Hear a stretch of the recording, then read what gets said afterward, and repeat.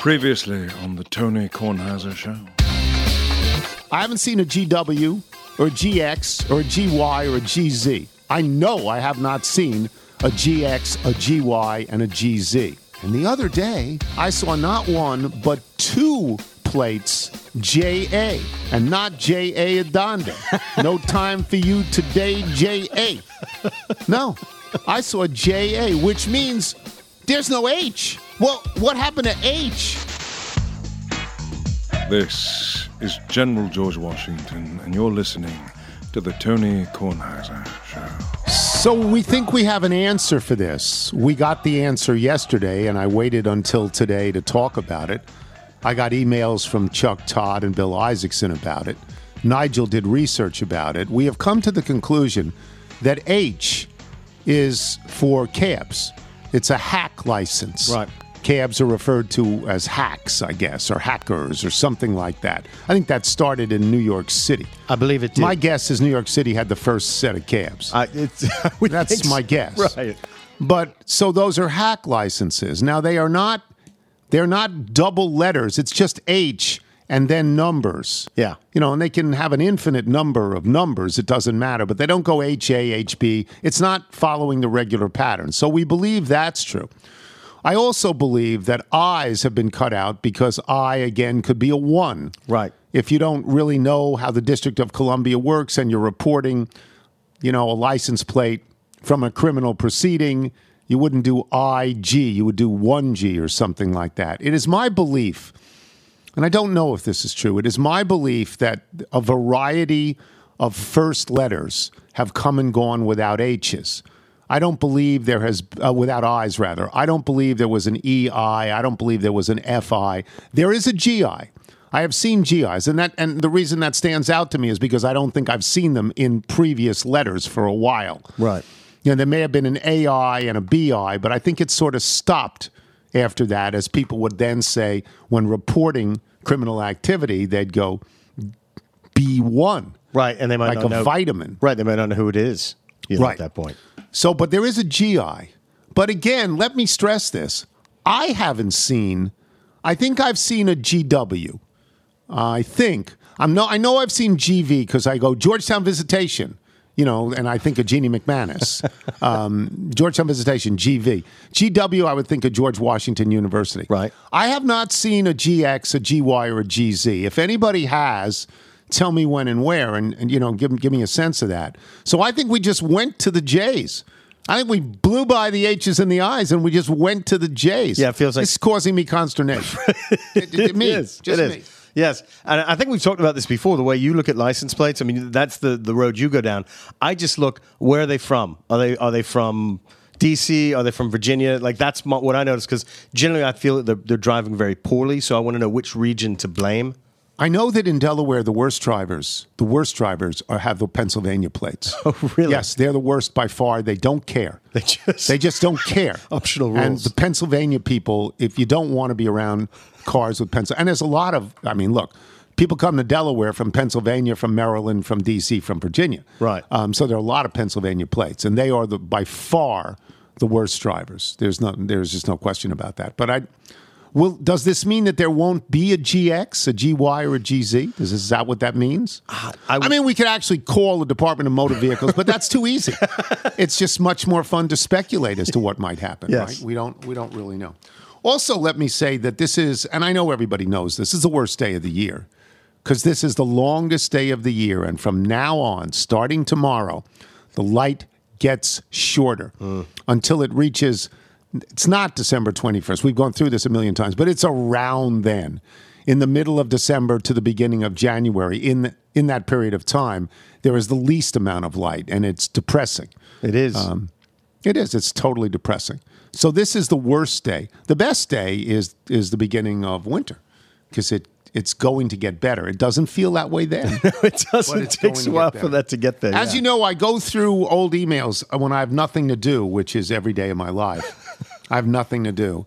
And I go through some old emails. I wanted to read them.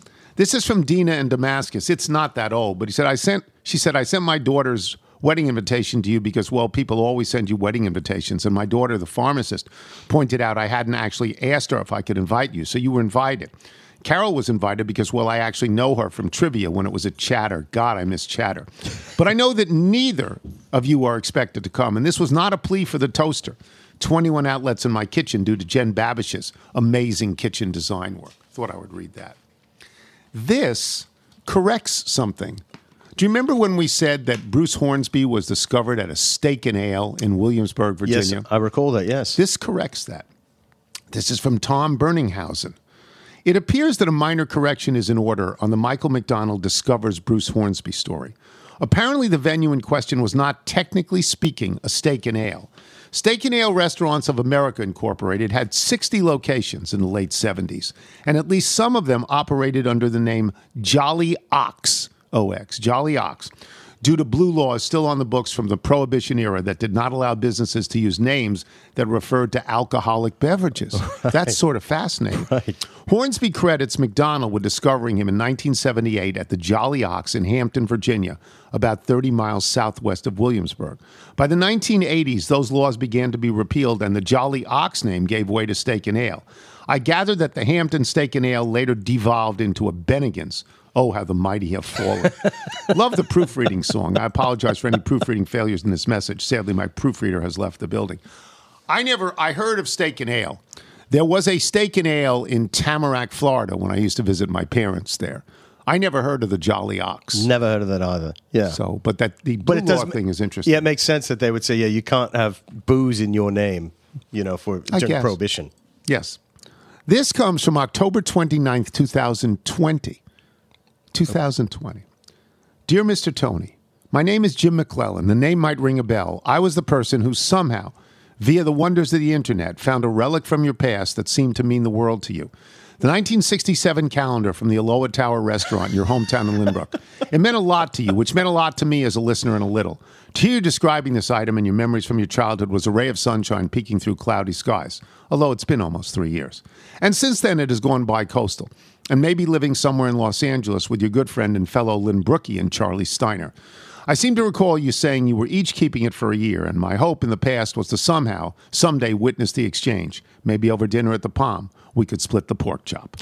Recent events such as they are, that dinner or the possibility of the show doing a remote are probably not going to happen. More likely you will still be in your attic doing PTI for the winter. 2 winters, actually.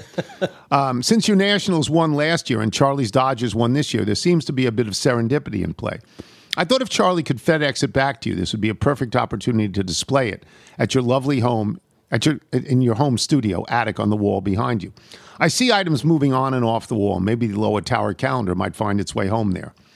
And I thought about doing that, but it's so small.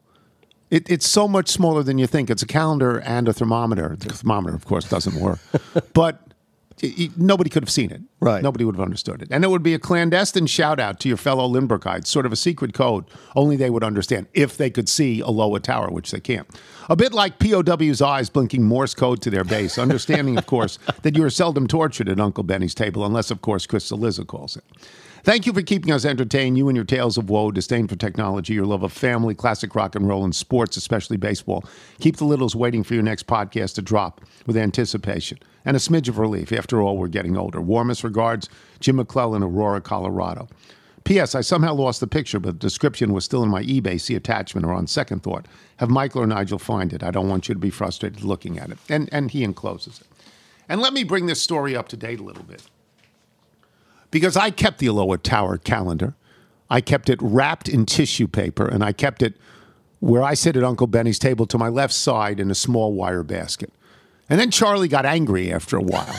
And Charlie sent off a series of vile texts to me, calling me every curse name in the book.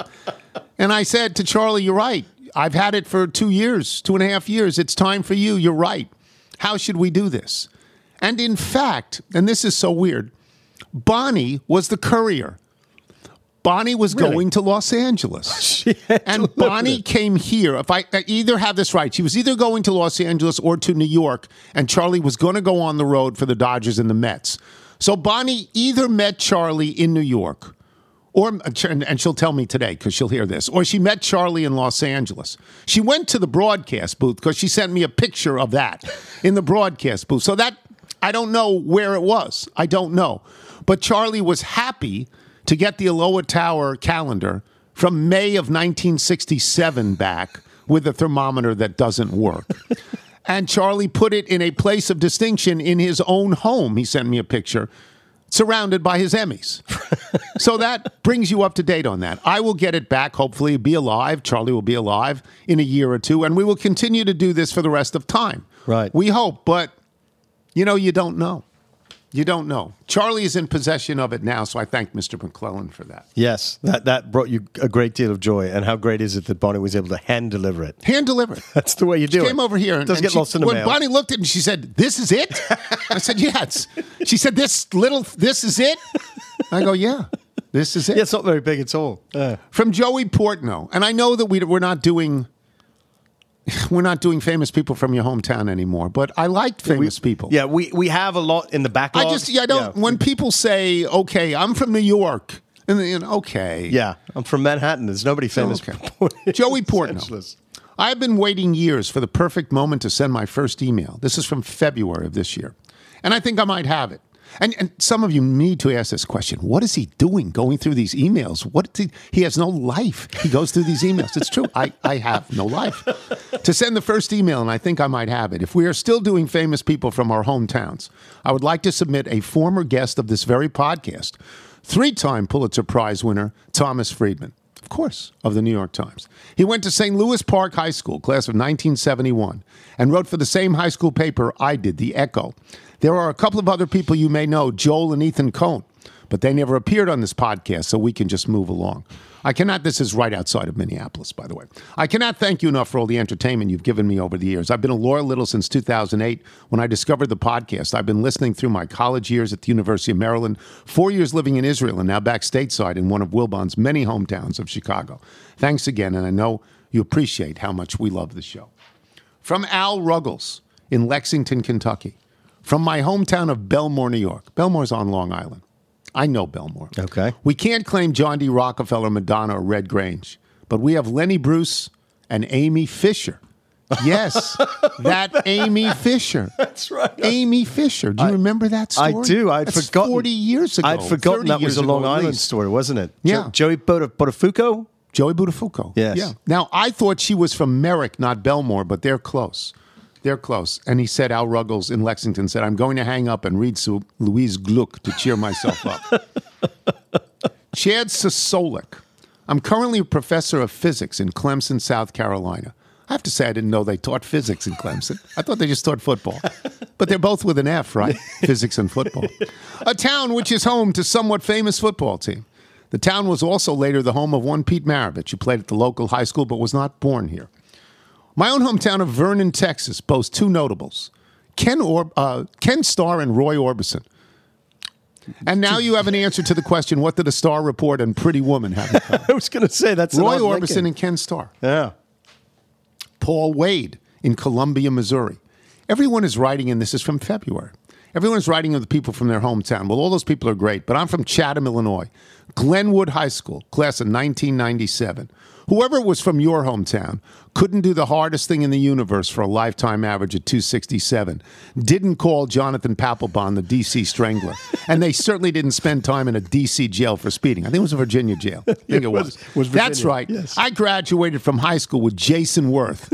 Boom. The connective tissue of this show just got that much more connective. Paul Wade, Columbia, in Missouri. It's where Max Scherzer went to college. Jeff Lowe, Gaithersburg, Maryland. Who is from your hometown is so general and passé. I mean, I could list who is from my hometown of New York City, but we'd be reading until the Jets win another Super Bowl. This discussion needs to morph into who is from my neighborhood. Well, I'll start off. The neighborhood is Howard Beach, and I know Howard Beach well. People from Howard Beach went to John Adams High School. Located in the southeast part of the borough of Queens, right near Kennedy Airport. Notables include Vitas Gerulaitis, great tennis player, Yes. Arlo Guthrie, Joey Ramone, and that great philanthropist, John Gotti. I assure you there were no unclaimed RVs on his street. In addition, Cyndi Lauper was a junior high school classmate. Did not know that. I'm just going on. Should I stop? Have you Sean, should I stop? how much? Am I just going on?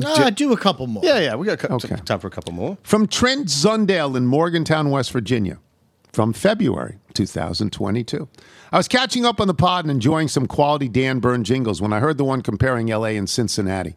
In this, he attributed Mary Lou Retton to Los Angeles. Now, I'm no genius like Dan Byrne, but I grew up in Fairmont, West Virginia, which is a tiny town, as most West Virginia towns are, where Mary Lou Retton was born and grew up. After the Olympics, we had a parade for her. We named things after her. In my youth, we took Mary Lou Retton Drive to get to Mary Lou Retton Park, where I played Little League games that were often umpired by Mary Lou Retton's brothers.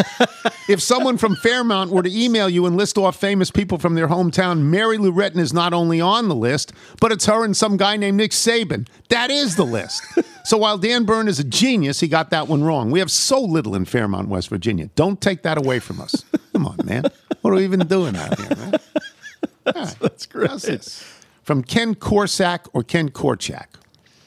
As someone whose dad would take us to the Lynbrook station of the Long Island Railroad instead of the Valley Stream station for the sole purpose of getting White Castle, I was hoping to get in a little love for the people from Valley Stream, the likes of Steve Buscemi, comedian Larry Miller. He's pretty funny. He is very funny, And yes. Adam Schefter.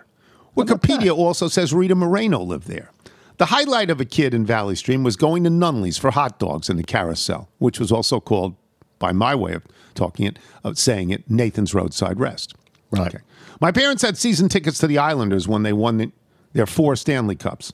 Of course, I was a kid when my parents moved us to Florida, and unlike now, kids didn't get a vote in those things back then. Thankfully, I finally left Florida and moved to Atlanta in time for the Braves and the Bulldogs to win championships. I must have good luck. If any city wants me next year, just offer a good job to my wife. She's the breadwinner. She didn't become a teacher. Unlike you, I work in a basement.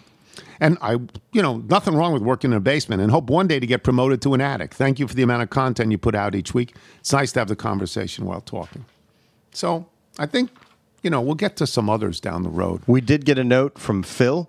He says he's from Lancaster, New York, home to Phil's mom. Well, that's Yes, him, but near that's Buffalo, Phil's home mom. to Phil's mom. Yes. She's it. She's the list. That's the Lancaster, list. New York. We will come back, allegedly, with Michael Wilbon. I have no faith in this. I'm Tony Kornheiser. This episode is brought to you by Progressive Insurance. Whether you love true crime or comedy, celebrity interviews or news, you call the shots on what's in your podcast queue. And guess what? Now you can call them on your auto insurance too with the Name Your Price tool from Progressive. It works just the way it sounds. You tell Progressive how much you want to pay for car insurance, and they'll show you coverage options that fit your budget. Get your quote today at Progressive.com to join the over 28 million drivers who trust Progressive. Progressive Casualty Insurance Company and Affiliates. Price and coverage match limited by state law. This is the Tony Kornheiser Show. Tony Kornheiser Show. Brandon Costello sent us this. He said, I've just uploaded a set of rehearsal tracks from 2015. I thought I'd send along a pair. I've got a few shows upcoming, including afternoon gigs at the Purple Fiddle in Thomas, West Virginia on July 30th and 31st. People should go to see those. Absolutely. Todd Takai and I are getting together at Rock House Brewery on August 6th for Summer of Littles. That's very nice. This is called Equilibrium. We'll play another song in a little bit, and this plays in Michael Wilbon. And let me start with this. We all know athletes. If you're in the sports writing business, we've all gotten to know certain athletes. We like certain people. We know people who've won championships on teams. We know people like that. But it's very rare that from your school is a guy who won the U.S. Open.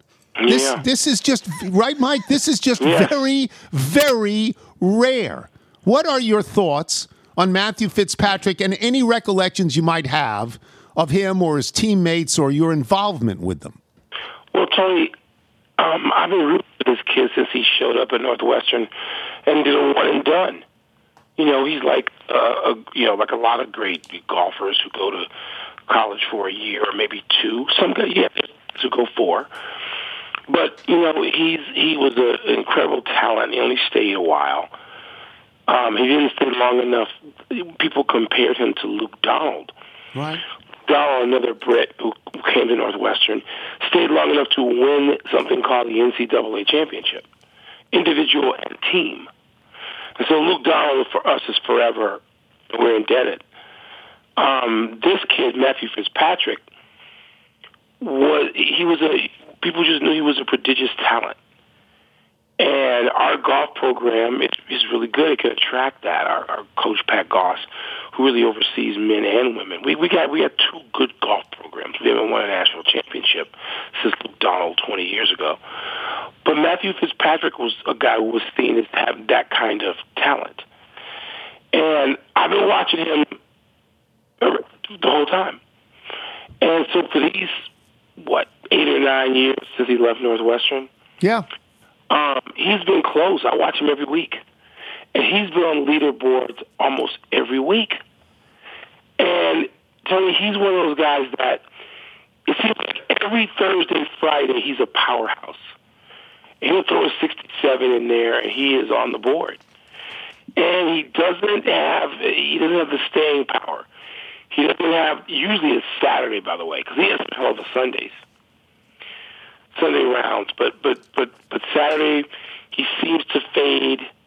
He finishes, he was already 18 in the world before the United States Open. So it's not like, he was just some dude. He was already 18 in the world.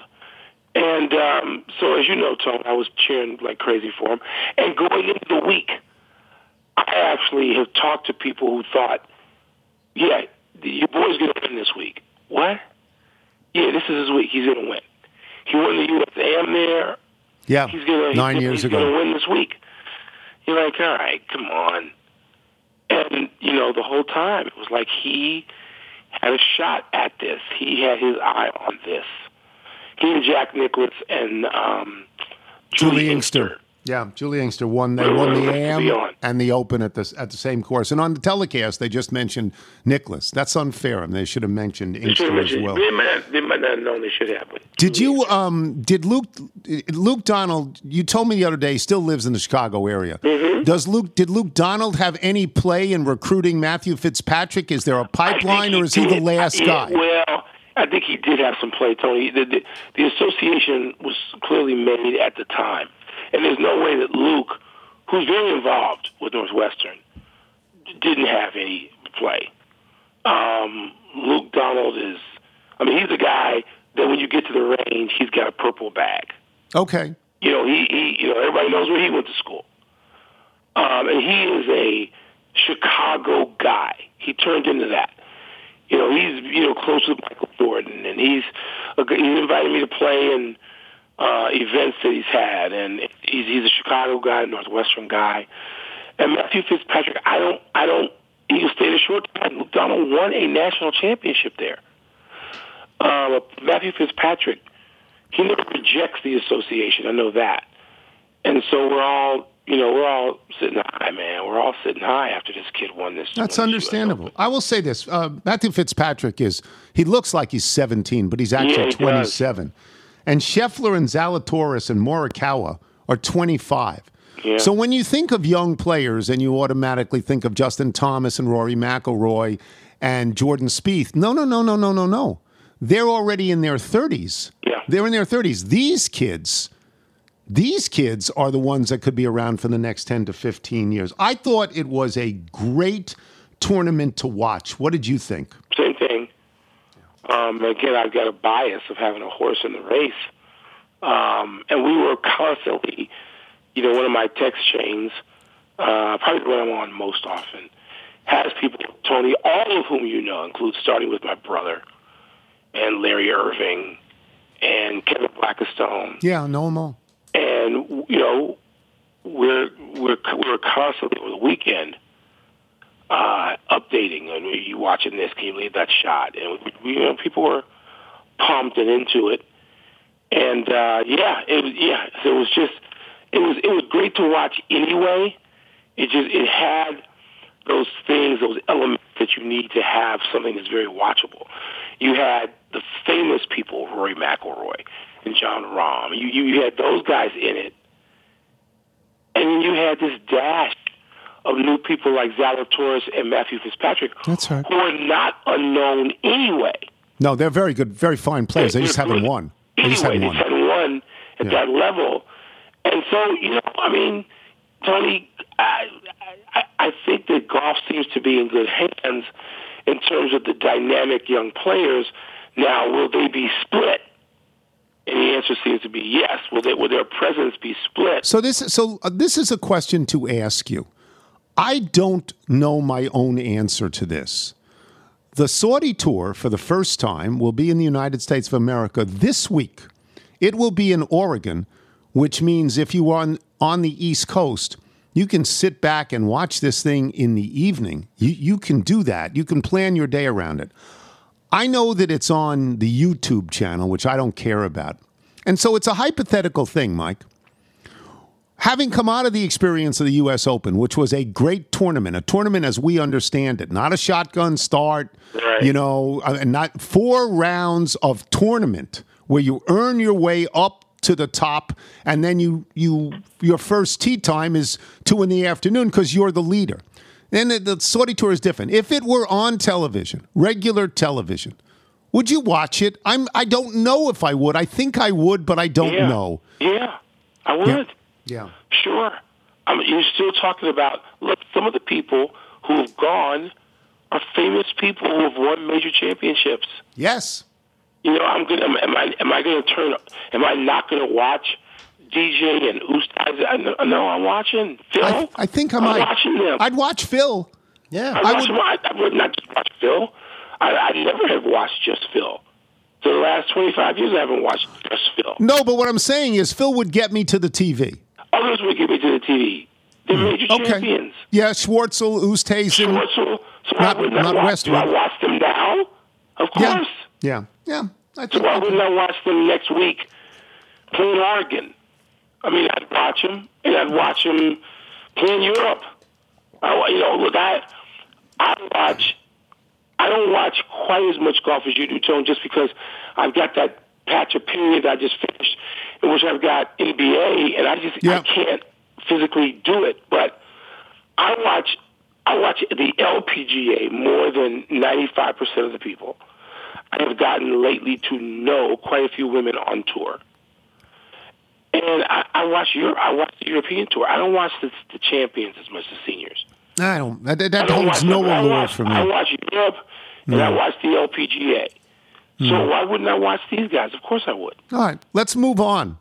We both thought that Tampa Bay would win last night. Yeah. I didn't think they'd win 6-2. And I was watching that game, and Colorado got the first goal, and I thought, whoa. Now, I still thought Tampa Bay would win. Tampa Bay did win, and they won very, very comfortably. And everybody says they're back in the series. I believe they have to win Game 4. That's what I believe. What do you believe, Mike? I believe they have to and probably will. They are. Nobody knows them because of where they play. Right. And in markets like that in the NHL, you got to be around for a while, and you got to have some stars. So we got used to Edmonton, even though they're playing in Edmonton. No one's been to Edmonton. Americans they couldn't pick out Edmonton on a map of Canada to save their children's lives. That's right. Okay? I've been to Edmonton. I saw them play in Edmonton. And they got to be around for a while. And so if Tampa pulls this off, and the NHL does things to just cannibalize their champions. I mean, the Blackhawks were so good, their 3-cup run, not consecutively. They were so good, and they drafted so well. The Blackhawks could have won 6 or 7. If the NHL had rules that allowed people to stay together, they'd have won 6 or 7 times. They were in the cup fight. They were in the conference finals at least two other times. And they had to sell off people like Panarin. They had to get rid of great players while they were adding them to Patrick Kane. And so I don't know if Tampa can stay together through that. So we may not get to know them. And Steven Stamkos, he's not so charismatic and so dynamic or controversial or whatever it is that we have a sense necessarily of who he is unless you follow the NHL. That's right. But, Tony, they are so good and so tough and so arrogant that there's a charisma about them that I've only been aware of. Because I went crazy watching the NHL closely for about 6 years. let's say from 2009 when the Blackhawks got really good, 15 when they won their last title. And so you watch and you get familiar with other teams. It's like, wow. And then the Blackhawks fell apart, and I don't watch that closely anymore. So I only see Tampa, sparingly. But they are a badass team. They just are. And their coach, John Cooper, they just have it. And so I talk about rooting against them. They're so good you can root against them like you root against the Yankees or the Patriots or, some other great entity, Federer or Tiger, because they're great. The sport needs them. And the sport needed them to win last night, and boy, did they. You think, I'm not certain of this, you think they will win this series. They'll win 4 out of 5, if not 4 in a row, and win the series, right? You think they'll win? Yeah. Yeah. I last night was a must game. Yep. Yeah, I still think they're mentally tough enough, Tom. Yeah. They got beat 7-0. Came right back. Last night was thinking, and they were down 1-0. They're down 1-0, but part of me was thinking, you know what? 7-0 was the wrong way. Not that you can't control how you win. You wouldn't try. 7-0 was the wrong game to have against that team. Right? I understand They're that. coming at you. I understand that. You got their attention. Yeah, I get that. Now the saving grace for Colorado, if Tampa Bay beats them in Game 4, is they go back to a gym where they did win 7-0. So they will certainly be confident. But it would surprise me less if Tampa Bay won 4 in a row than if Colorado were to win 4 in a row. That would surprise me less. I don't think Colorado could win 4 in a row. And I don't know that they can. But I think Tampa Bay can win 4 in a row. Yeah, I don't think they will in this case. Apparently, Colorado's good. Look, there are people who said at the beginning of the playoffs, Barry Melrose was one of them. Colorado's coming out of the West. Coming out.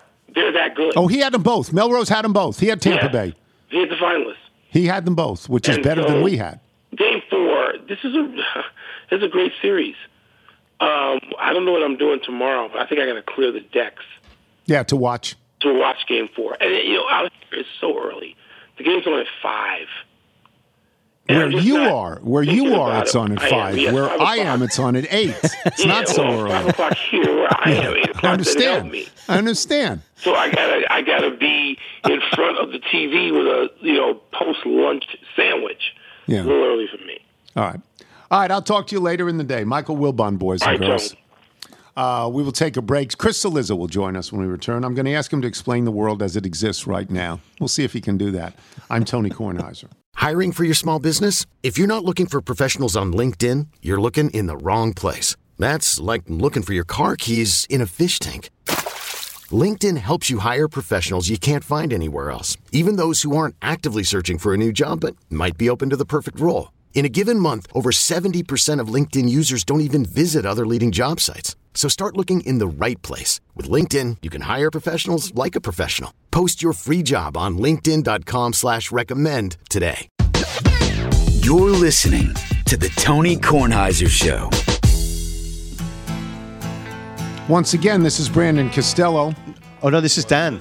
Oh, this is Dan? This is Dan Byrne. I'm sorry. Dan Byrne. Yes. Had just played his round in 13 under par. The third had won his parlay. He strolled out of the bar. Said, shh, Grandpa needs to get his nap in.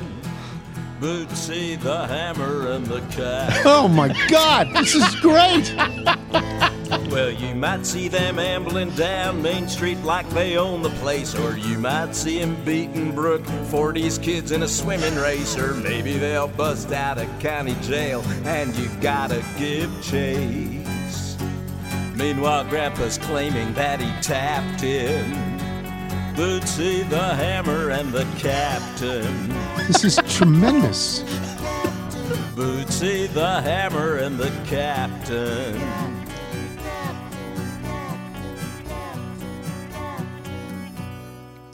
That's tremendous. And Dan Byrne, that is tremendous. He wrote it overnight. The greatest thing is he sent another version called Bootsy, the Hammer, and the Thin Man. Right. And then stopped listening and because he stopped listening to write it, then came back to the show and he goes, now it's the Captain. I guess I have to write this After Willis version. Reed. Yes. I wish that Bootsy liked the name Bootsy. Well, I'll grow into it. I hope so. I don't know. It just gives me that look. And, I don't know. That's great by Dan Byrne. Love it. If people, well, there's nobody like Dan Byrne, but if people want to send in their original music, how do they do so? Please do so. Send it to us at jingles@TonyKornheiserShow.com. Wonderful. Chris Cillizza joins us now. And the first, I wanted to talk to Chris about a lot of things. Thankfully, the Nats didn't play last night and lose last night, so I don't have to talk about that. And I think we've settled the license plate issue. But I watch the news and I read the paper and increasingly I read online, which I never wanted to do, but I do because the accessibility is much greater than the actual newspaper. And I don't know where we are. I mean, I read stories that indicate that we are, as a people, actually really torn apart. And I'm wondering, the January 6th hearings to you, they don't seem to be making things better. They may elucidate people's behavior, but they're not actually making things better, are they? No, and I think the people who probably would benefit most from the information being relayed in those January 6 hearings are the deniers. They have no interest in watching. Right. That's right. I think it is a confirmation bias thing. Unfortunately, I think that the people who are avidly consuming the January 6 hearings, particularly the ones that are not in. There's been one in prime time, two during the day, and there's a third one today that's during the day at 1:00. I think you have to go out of your way to watch the ones during the day. Certainly, you have to if you're at work, you have to find time. And I think that that's just not for a lot of people. That's not a priority. Do I think people should watch? Yes, I think the fact that the viewership is what it is not reflective or indicative of the importance and the effectiveness, I think, of sort of what the January 6th committee is doing. But I don't think it's changing a bunch of minds. No, I think it's hardening people's positions. Yeah. So I was playing golf the other day. I'm playing golf with a doctor. A guy probably in his 50s. We'd say a fellow doctor, right? A fellow well, doctor. He's a medical doctor. Doctor like yourself. Yeah, no, he's an actual medical doctor. And we were playing and we were chatting. And he said, my wife and I used to be Republicans. He said, we're not. We can't. We can't find the party. We can't find the party. And by the way, people can say that on the other side, too. You say, my wife and I used to be Democrats, but it's moved so far to one side that we can't find it anymore. Your business is politics, Chris. Do you hear this? And is there any thought you might ever have that some sort of centrist political party would suddenly evolve, where people are a little bit more reasonable than they are on the side, and I would say the extremes, but now I'll just say the sides because so many people are extreme. Now, let me take the second part of that question first and answer it easily and simply. No, everything you laid out about the middle makes total and perfect sense. It has been true for a while. It's even more true, since Trump became president and the aftermath of Trump, that the parties are now moving to their polls even more. Yeah. But the creation of a third party, a centrist party, it's been sort of experimented and tried before, and it just never really works. The two major parties in this country are extremely entrenched, whether that's just on the ballot. They're on the ballot in every state. It's a pain in the butt to get on the ballot in every state, honestly, and hugely cost prohibitive. and people are sort of acclimated to voting for one or the other party. I think a lot of people will say, like, "Oh, I'd love a third party," but then when you get down to it, if that third party doesn't look like it can win, people don't like throwing away their votes. But I want to make one more point on the two parties moving to the polls. It is true that both parties have become Republicans more, I guess conservative is the word, although Trump is not. Trump is not really a conservative. He's just sort of Trump. He's sort of sui generis. Yeah. But they've moved more to the right. Democrats have moved more to the left. But what is also true is Republicans have moved further to the right than Democrats have moved to the left. Like, there's been lots of studies on this. It's called asymmetric polarization. Republicans in the last 15 years have gotten radically more conservative. Democrats have gotten more liberal, but not radically so. Regardless, it leaves a lot of people in the center feeling like they don't have a political home. That's exactly what I'm talking about. That where you'd say, in other words, if somebody said, "How would you describe your politics?" I would say mine are reasonable. I mean, everybody thinks their politics are reasonable, but I think mine are reasonable, and they're sort of in this big hammock thing in the middle that nobody's in. Nobody's in. I mean, if you ask me, like, let's take a Republican who would be attractive to me.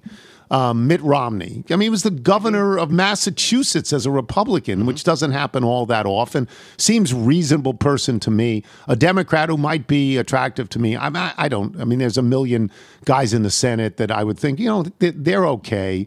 These people are okay. And you're saying that if they got together, there would be no traction for them. Like who's somebody I'm thinking of? There's got to be somebody, some governor. Yeah, like a Chris Murphy from Connecticut. I think is a good example. He seems like a reasonable guy. He's leading the guns debate. He's probably a little more to the left of center than what you're talking about, but still, like you said, if the lead trait is reasonableness, right, as opposed to partisanship, then I think that would make sense. Past isn't always prologue, right? If past was prologue, Donald Trump would have never been the Republican nominee because every rule he broke in politics he broke. You know what I mean? Like there were so many things starting from the beginning of his campaign. I always remind people of this. At the very start of his campaign, he said he liked his war heroes not captured, running down John McCain. Yeah.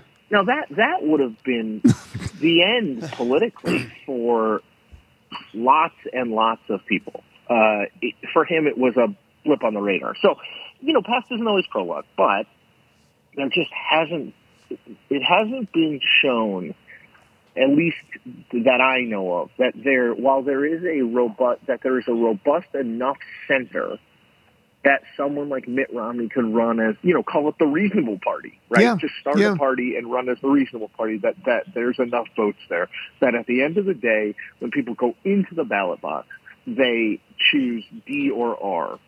That they like to think of themselves as a centrist. They like to think of themselves as independent, but they wind up usually pulling the lever or touching the touchscreen, however you vote these days, for one side or the other pretty predictably.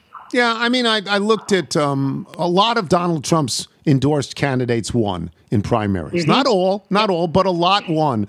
And then I read the story yesterday about Republicans in Texas and the agenda they have in Texas. And it is like you read this, Chris, and you go, how is this possible? Texas is an enormous state. It's got to be one of the 6 or 7 biggest states in terms of population. For sure. How can a party take these positions that are so, anti-human? They really are. Remarkable. How can they do that? The people who attend a Republican or Democratic, but in this case a Republican convention, are the hardcore of the hardcore, right? I mean, these are activists. These are people who, are really engaged on a day-to-day basis with the comings and goings of the party. Even with that said, I was struck by what the Texas Republican Party passed. They passed a thing that said Joe Biden was not legally the president of the United States. What are you talking about? Homosexuality is abnormal. They booed John Cornyn, a very conservative Texas senator. They screamed "Eye Patch McCain" at Dan Crenshaw, a member of Congress who lost his eye in Afghanistan. Fighting for this country. Yes. For this country. Yes. Wow. It's stunning stuff. Somebody sent me this, and I think to think of it often is I really do think that the best way to understand where the Republican Party and the Republican Party leadership and the Republican Party basis is that they've sort of created Frankenstein's monster, right? They've created something that they no longer are able to regularly and consistently control. The person who can control them the most is Donald Trump, but even he, when he urged people to get vaccines, they booed him. You know, it has taken on a life of its own that they are no longer under control of, and it produces things like you saw in Texas over the weekend. I got more, and I want to be very cautionary here, as I believe the same thing is happening in the Democratic Party on the left. I believe extremism has taken over the Democratic Party. I'm concentrating on the Republicans just because I saw it. I read this story. There's a guy running for the Senate in Missouri who at one point, Greitens, am I pronouncing that right? Yep, Greitens? Yep. Who at one point was elected governor of Missouri recently. Yes, he was. And left because of the acknowledgement of an extramarital affair. You know, now he's back running for the Senate, purged. He's good. You know, he's done his time. He's really good. And it seemed to me, and if people don't know this term rhino, which is Republican in name only, it seemed to me he actually is calling for people to shoot them. Yeah. I don't think he's kidding. Like, I can't be sure he's kidding. How did we get to that guy? Right. So he ran an ad or posted an ad yesterday where he says, we're going rhino hunting, and he's got a long gun, and he's walking down what looks like a suburban street. And it cuts to him and what looks to be a sort of military tactical unit waiting outside a house. They smash the door down. They go in, they throw a smoke grenade, and then he walks in through the smoke and says, we're hunting rhinos, no bagging fees, no tagging fees, and it doesn't end until we take our country back. I'm paraphrasing, but that's essentially it. This guy's running for the Senate, and he has been elected governor, so he is not an unpopular person in Missouri. I would say not just running for the Senate, but at least at the moment, leading in the polls in the Republican Senate primary, and we're in such a weird / bad spot. If that ad and the resultant controversy may actually help Eric Greitens, which is insane, but I think, look, I guarantee you within the next day or two, he'll start raising money off of the controversy, saying, Democrats in the media are trying to shut me up. Their political correctness has gotten out of hand. It seems to me we should be able as a society to say, this is bad. Like in an era where there's clear, every day there is some sort of violence committed by guns in which, it's the definition of a mass shooting is always up for debate. Is it 4 or more people injured? Is it? But there is significant violence committed by guns every day in this country, and every once in a while we get a Uvalde, Texas, or a Newtown, or a Parkland. To make it look at least like you are storming a private home of people whose crime, quote unquote, is not agreeing with you politically. Yeah. I mean, just think of the implications of that one. It is stunning to me that he ran that. It is not at all stunning to me that it's probably going to work. It is. I don't think of Missouri as a far right state. In my experience, I don't think of it that way. It has major metropolitan areas. Yep. I don't think of it that way. In 2000, it was a swing state. It was extremely close. I think George Bush won it very narrowly over Al Gore. In the last 20 years, it has moved hard to the right. The populations in St. Louis and Kansas City have sort of stayed static. The rest of the state has grown, and the rest of the state is very Republican. And, I really appreciate you coming on and doing this, even though everyone will hate us for having, brought the show down. But I appreciate it because I wanted to know these things. everyone hates me anyway. So that's I don't. Natural state. No, I mean, because I read this the other day and I said, this can't be true. This can't be true. No. I find myself saying that to myself multiple times a day. Like, wait, really? This is happening? All right. Thank you, Chris. Thank you. Chris Saliza, boys and girls, who we like very, very much. Absolutely. We'll take a break. We'll do email and jingle when we return. I'm Tony Kornheiser. At Almo, we know the connection between you and your therapist matters. But if you're already feeling stressed and burnt out, the idea of trying to find a therapist you really connect with can be overwhelming. That's why Almo's focused on helping you find the right therapist for you. When you browse their online directory, you can filter your search based on the qualities that are most important to you. Then you can book a free 15-minute consultation call with any therapist you're interested in seeing, so you can get a feel for whether they're the right fit before you commit to a full-length session. Alma also makes it easy for mental health care providers to navigate insurance. That's why 95% of therapists in their directory accept insurance per sessions. So you can find care that's affordable without stressing about the paperwork. You want to talk to someone, but not just anyone. Alma is there to help you find the right fit. Visit helloalma.com/therapy60 to schedule a free consultation today. That's helloalma.com/therapy60. This is the Tony Kornheiser Show. Tony Kornheiser Show. Here comes Tony's mailbag. Got email, faxes, and you-knows. Here comes Tony's mailbag. Gonna read some for all of you folks. That is Eric DeLong and the Slappy Boys. I love the name Slappy Boys. It's fantastic. I love that. Makes me very happy. Eric DeLong and the Slappy Boys. Nige, you want to do the Bethesda Bagel ad? Yes, Bethesda Bagels. We love them. You will as well. Just go to BethesdaBagels.com for the location in the D.C. area nearest you. Then pop on in, and you'll be thrilled. And I have a definition, an origin of where hack comes from for taxis. It was short for hackney, which at one time, this is from Middle English hackney, described at one time a horse of average size, which were the types of horses used to pull carriages. So that's where those were the first cabs. Yeah, those long before motorized vehicles. Yes, those were the first cabs. Yes, so it's hack from Hackney. Yes. Okay, that's good to know. That's it for us today. Before we get to the mailbag, let me just say the man from the magazine said I was on my way. Somewhere I lost connections, ran out of songs to play. Came into town, a one-night stand. Looks like my plans fell through. Oh Lord, stuck in Lodi again. That's Creedence Clearwater Revival, and that's. Once that song gets in your head, it stays in your head forever. Lodi, I believe, is a town in California. It is. I believe that's true. And now that we know about Creedence Clearwater Revival, as we learned yesterday. Yeah, the Gollywogs beat up the Squires. The Gollywogs at one point. Wow.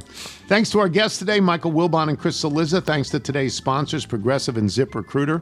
Remember, you can listen to us on Apple Podcasts, Spotify, Google Play, and Odyssey. If you get the show through Apple Podcasts, please leave us a review. So, this is from Reed, R-E-E-D, in Nashville, Reed Vega, or Vigo. I was thrilled to hear on Friday's podcast that Michael named his third child Reed. I am also a third child named Reed, but the real treat was hearing that his name was spelled correctly. My disdain for those ignominious punks like Reed Weingarten, R-E-I-D, has only grown with my own ego over the course of my life. Now, you don't have control over how you spell your name if your parents name you. You can change it down the road. Yeah. I've seen R-E-E-D and R-E-I-D, and Reed Weingarten I wouldn't describe as an ignominious punk. That's just me. Undoubtedly, young Reed Kornheiser will endure many jokes throughout his childhood. I've been called Weed, Reedy, and Riri more times than I care to recall. Despite being an avid reader, I was often asked, do you read? Not that these chirps have been detrimental to my personal and professional development, as I'm sure you will agree. A little bit of a chip on the shoulder and a smoldering hatred for your enemies does a person quite a bit of good throughout their lives. Anyway, does this count as a David Aldrich moment? Yes, certainly. Sheila Josephsburg. In the last month, your grandson is the third Reed I've heard about. 2 friends now have children, grandchildren named Reed, R-E-I-D, /Reed, R-E-E-D. I had never heard this one, and now 3. So far, Michael's boys have very cool nicknames, and the captain really works. Love listening to your podcast, and we never miss PTI. Mazel tov on the new addition to the Kornheiser family. Sheila Josephsburg. Husband Bob, Hewlett High School, 1963. Me, Lawrence High School, 1964. We had a better football team. Bob hates when I point that out. You had a bigger school. We were South Shore 3, Sheila. You were South Shore 1. And you had Inwood. Kids were tough. They were in Queens. Come on now. I know the drill. But there was a year when Hewlett was undefeated. I believe 1963, actually, Hewlett was undefeated. From Kirk in Omaha. Reed Rawlings. Call him the glove. Yeah, the glove's not bad. It's the captain, but the glove is not bad. Yeah. Shad, a haiku, Family Matters. Bootsy, Hammer, the captain. Congratulations. Thank you. This is from Tim Robertson. This is long, but it's sort of cool. I'm going to read it. I'm writing to you about my dear mom. Joan Robertson will turn 100 years of age on August 9th, and we're trying to find new and unexpected ways to celebrate our great moment. My mom was born in jolly old England, London to be exact, in 1922, and throughout her life she had a propensity for finding herself in notable locations and events.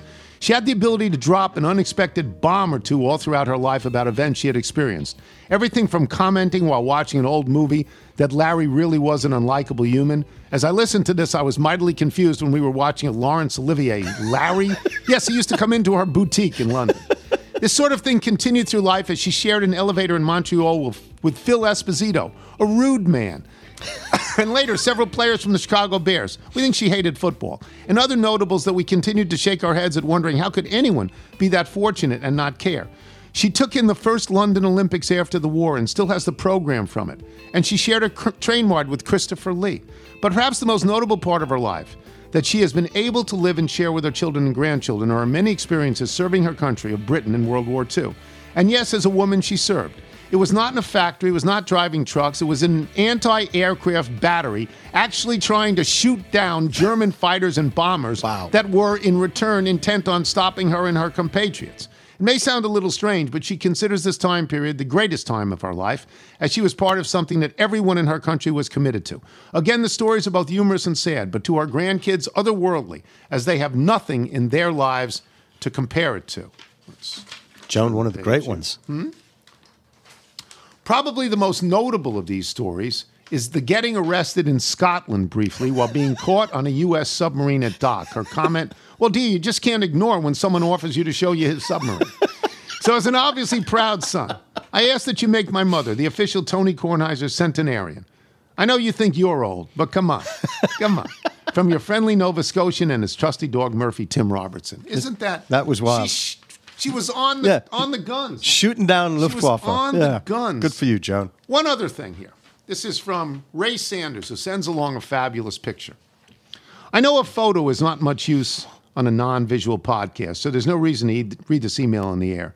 But I thought you would enjoy the photo.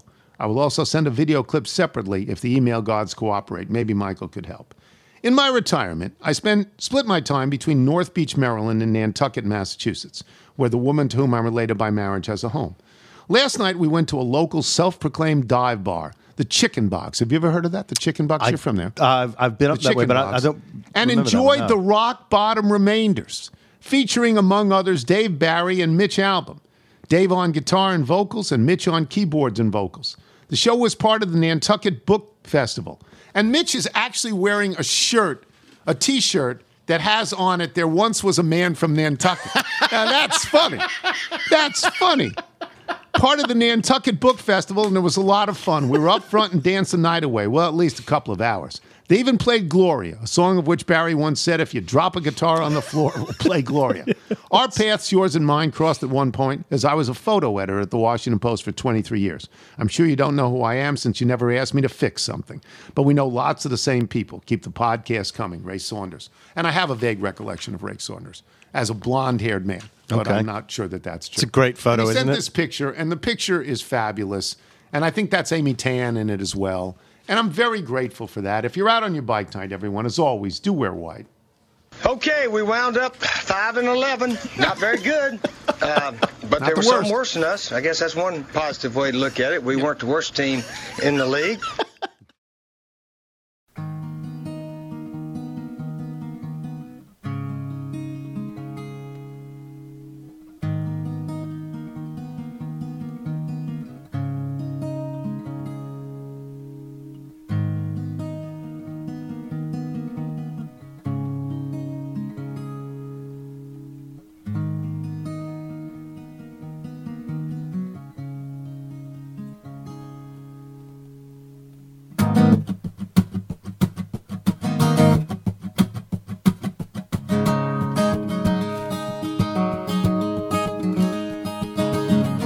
Careful who you admire. Careful who you trust, baby. Turn off your old desire. Keep your hands on the table.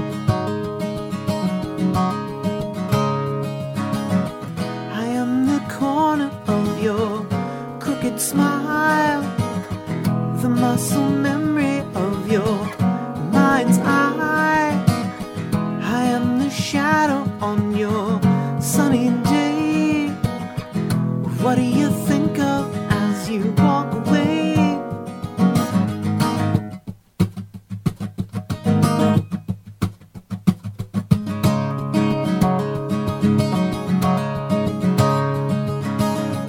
If you don't hear from me again, have you had enough, baby?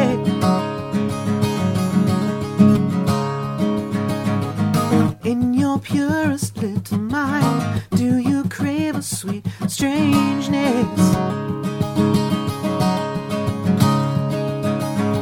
You've got a way of turning those around you into bystanders.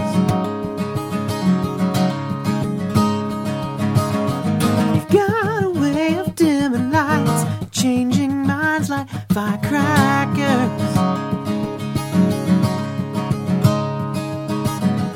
I am the corner of your crooked smile, the muscle memory of your mind's eye. I am the shadow on your sunny day.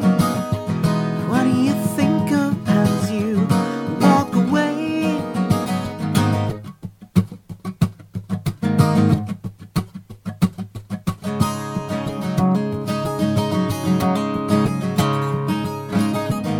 Girls that once had crushed, now I'm sure have since retired.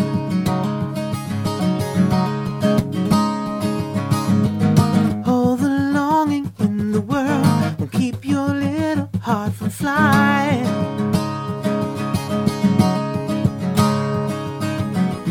I am the corner of your crooked smile, the muscle memory of your mind's eye.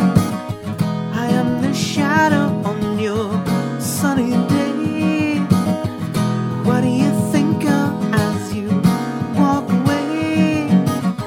Will you go, Mrs.? Pretty well fine. It's a long life of equilibrium.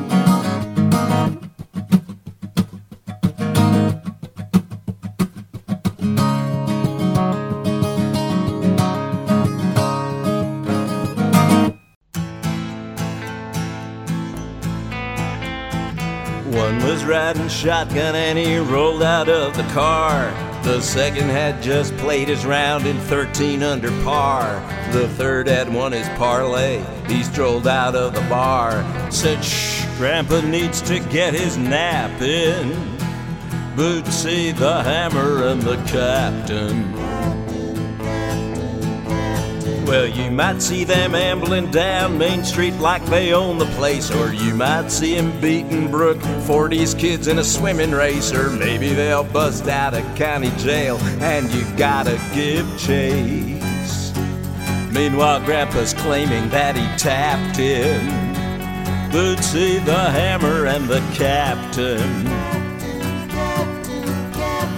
Bootsy the hammer and the captain.